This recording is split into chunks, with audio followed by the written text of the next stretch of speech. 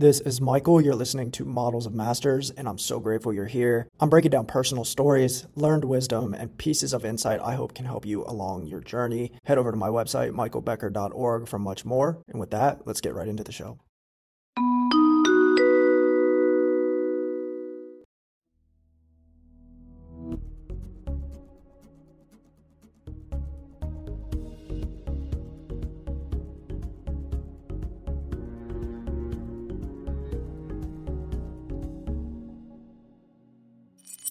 I suppose a natural place to begin this conversation is around the elephant in the room, which is this awesome name for your company, Ugly Mug Marketing. Can you talk about the origin of the name and also just how you got started in building your agency?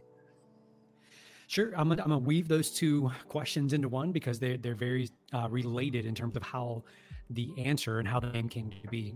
So my background is marketing. I have a degree in marketing. And when I got out of university, out of school, I decided that I wanted to go into sales. And over the course of a few years, I started out terrible, and due to stubbornness, due to learning, due to constantly getting back up and knocking on more doors, I actually got good at the thing called selling. And that then I transitioned into marketing. I started using marketing to book appointments and things like that. And I really studied what's called direct response marketing. I decided to then leave doing sales and go and start a business for myself. And over the course of a 3-year period, grew that business and started having people come to me and asking me, what are you doing? How are you growing your business so rapidly? And the answer was marketing. But one of the things that I discovered during the course of growing that business was that there was a lot of vanity metrics that get thrown around in the marketing world. Right. Impression, reach, frequency, views, all of those things. And look, don't get me wrong, they all have a place and they're all important. But if you aren't educated when it comes to marketing, you will believe that those metrics are the most important metrics. And what I learned the hard way in that first business was that, at the end of the day, what matters most when it comes to marketing is one word, and that is results. And so as part of my study of marketing, I started studying this gentleman of the name David Ogilvy. And David Ogilvy was the co-founder of an ad agency called Ogilvy and Mather. They're still one of the 10 largest in the world. David Ogilvy had a quote that was, "I would rather an ad that's ugly and effective over one that's beautiful but isn't." And so the name Ugly Mug Marketing really comes from that whole idea that in the marketing world, it's easy to be distracted by the glitz, by the glamour, by the awards. The awards are what drive so many people. And yet, at the end of the day, you can have all the awards on the shelf you want, but if you're not getting results for your clients, then what's the point of the trophies? Exactly. And for those of you who are not familiar with David Ogilvy, go check him out right now, especially if you are a copywriter, direct response writer, content creator, or marketer of any type. His book is called Ogilvy on Advertising. I have it on my bookshelf. Studied it in college. I was like, the first time I read that, I was mind blown. And it's the classics, man. That what you just said is a passion of mine right now. It's that the foundations of anything, a business, of life, whatever it may be, the foundations get lost to fads over time. You see what happens is there's these foundational principles. And when it comes to marketing, the two are psychology and math. Those are the two foundational principles of all of marketing. You have to understand how people think, how they're persuaded, how they make buying decisions, hence the psychology. And then the math is just simply, you have to make sure that your advertising and marketing dollars are producing a positive ROI. And over time, though, what happens is a guru comes along, and I use that term very loosely in quotation marks, but a guru comes along and they adapt that foundation to fit what they're attempting to do or what they're attempting to accomplish. Well, then somebody studies that particular guru and then they adapt it to what they want to adapt it to. And so over time, what happens is we lose sight of these foundational principles. And so my passion is really going back. If you want to study good marketing, like you were just talking about, Michael, go back, look at what worked 100 years ago, because chances are it will still work in a world where attention spans are now, 3 seconds or 4 seconds, whatever they say they are, because the basics never change. The basics never change, but the channels and the methods of communication and connection and capturing of that attention in captivating ways absolutely have evolved. since even a decade ago, man, when I first started my career. And to see the explosion of content, the proliferation of channels, and everybody's a media brand these days, or certainly has the potential to become one. Talk about the evolution of your personal brand and that of the agency, and some of the ways that you have separated yourself from the pack, aside from the name, of course. But what are some of those strategies and tactics that, have really worked for you guys in scaling up as quickly as you mentioned you did? The world is so crowded. Any marketplace you choose to go in is already crowded. And the very first thing I think that anyone should do when they enter a new place is study what is currently taking place, and then look for ways that you can be polar opposite, that you can be completely different from everybody else in that space. Because if you are completely different, you're going to stand out. That is the nature of standing out. That's Seth Godin would call it the purple cow, right? It's the thing that is out of place that people are going to pay attention to. So for us in our journey, from the very beginning, I made a decision, just what you were just talking about, Michael, where I saw the trend coming, where every single person at some point would probably have a cell phone, a smartphone in their wallet, in their purse, in their pocket. And like you said, every single person now becomes almost like their own individual media company. And so my thought was, why not leverage and harness this ability and this power? And so sadly today, I think so many businesses miss this huge opportunity to turn their existing customers into evangelists for their brand.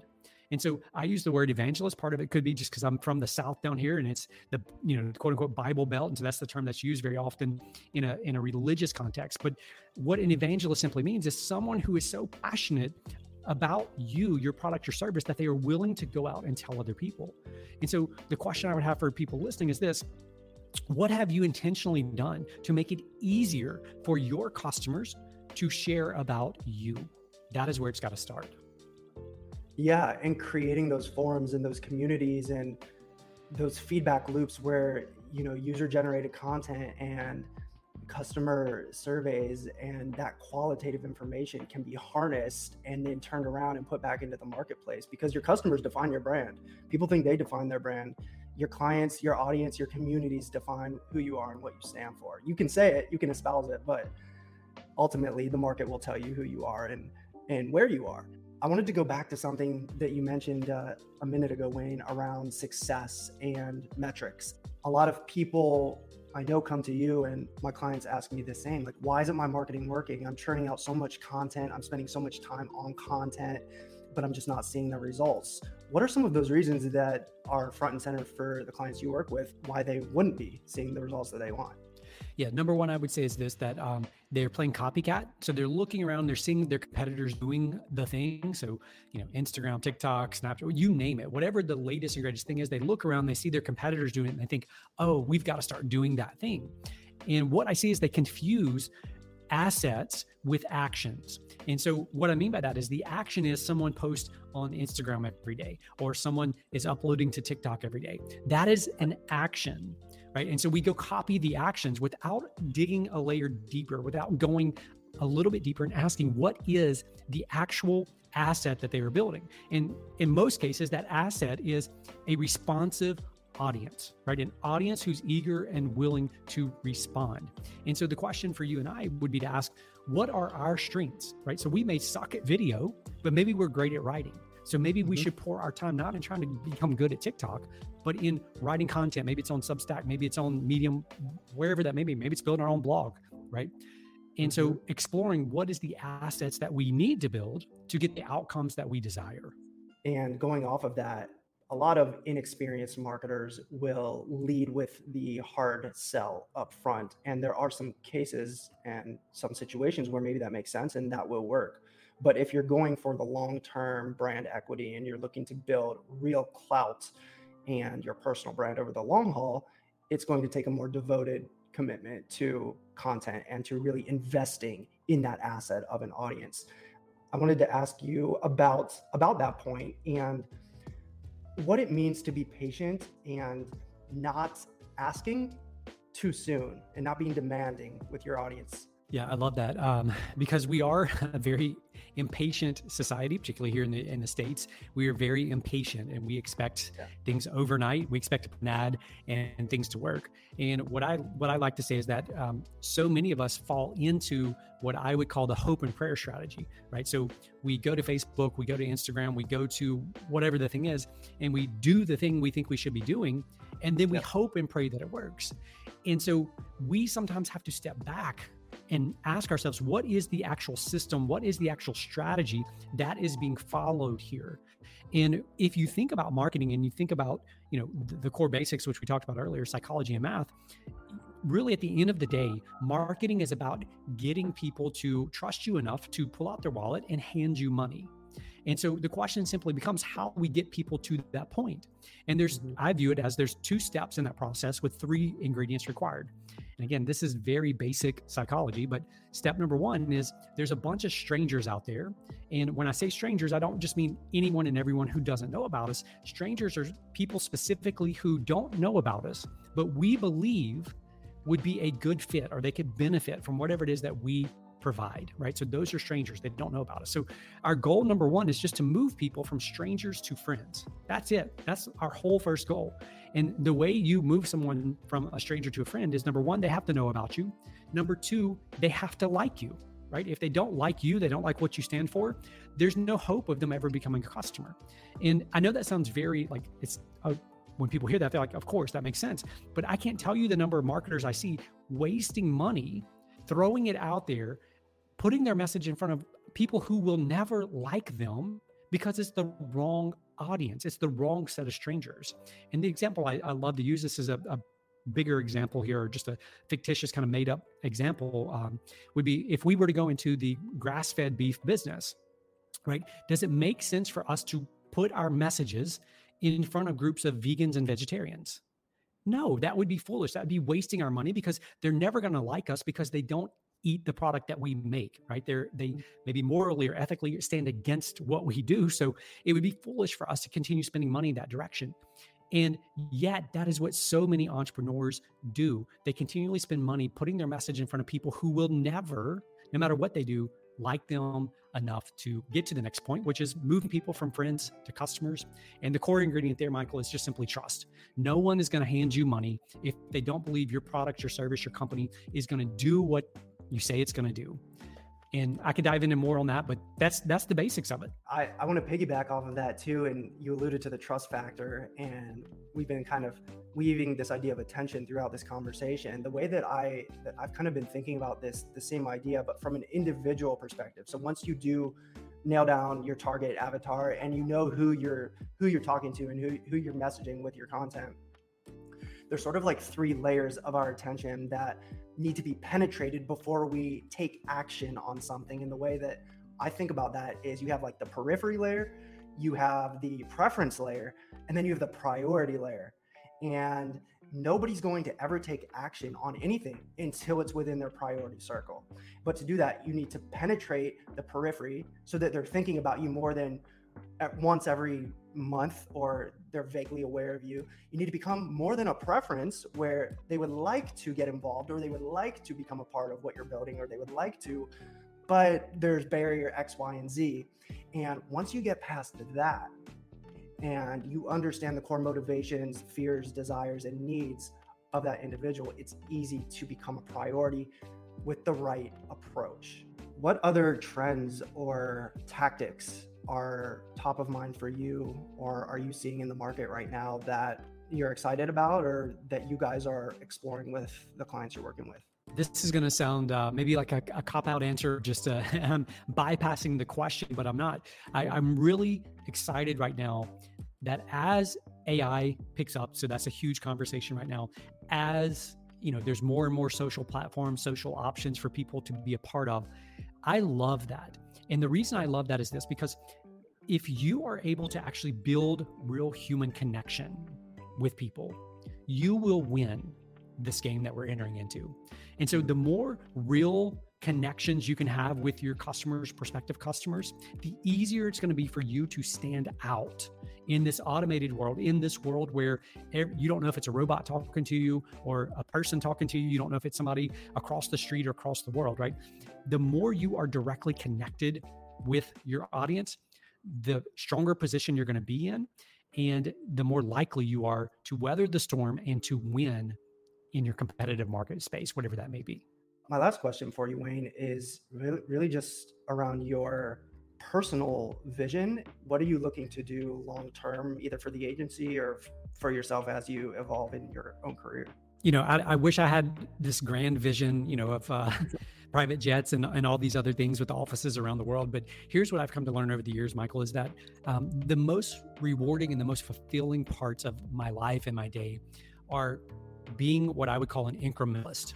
So it's looking at my life holistically, looking at my business holistically, and finding the ways that I can get incrementally better each and every day. Now, we live in a world, we live in a society where we are so easily distracted to the end result, right? We're so easily enamored by obtaining the thing that all too often what we forget is that we have goals in our lives, right? As entrepreneurs, as we lean that direction, we have all these various goals. And if you think back over your life, the goals that you've actually achieved, you've reached, how long were you truly satisfied with that outcome? And the answer, if we're honest with ourselves, for most of us, it's a very short moment. We're actually truly satisfied with what we've accomplished, because what happens next, right? We set the next thing that we have to go pursue. And so where I'm leaning into is learning to love the journey and learning to love the little tiny battles that enable me to get better each and every day. Because it doesn't matter if you're just starting out in business. It doesn't matter if you've been in business for 30 years. There are battles that you're going to face every single day. And it's a choice. It's always a choice. Do we choose to get better in this moment, or do we choose to drift a little bit further? So all of that to say that the thing that I've really been leaning into the last couple of years is this, that the person in the mirror who looks back at me every morning, that is going to be the most difficult person that I will have to lead that day. And until I learn to lead that person well, I need to have grace with all those around me and have grace with myself as well. But that is the lesson. That is the thing that it inspires me, it motivates me, and it encourages me, because I know that every single day I can feel a sense of accomplishment. I can feel a sense of moving towards something that is bigger than I am. I love that. The most successful people in the world, they don't view setbacks or failures as losing the game.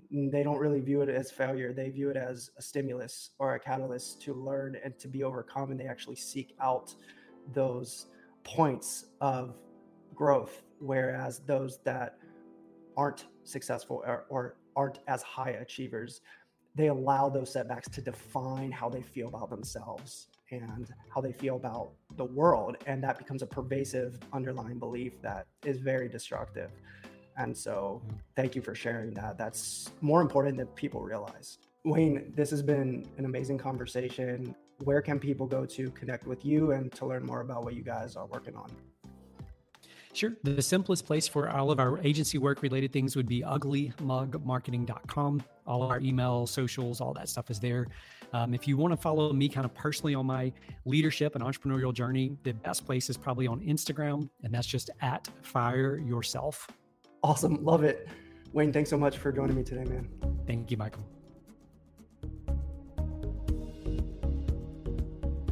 So much for listening. If you enjoyed this episode, please be sure to subscribe, rate, and review, as I'm trying to spread these insights to as many people as possible, and everything helps. Also, connect with me on Instagram @workwithmichael. You can navigate to my link tree to find more resources and to check out other programs and content.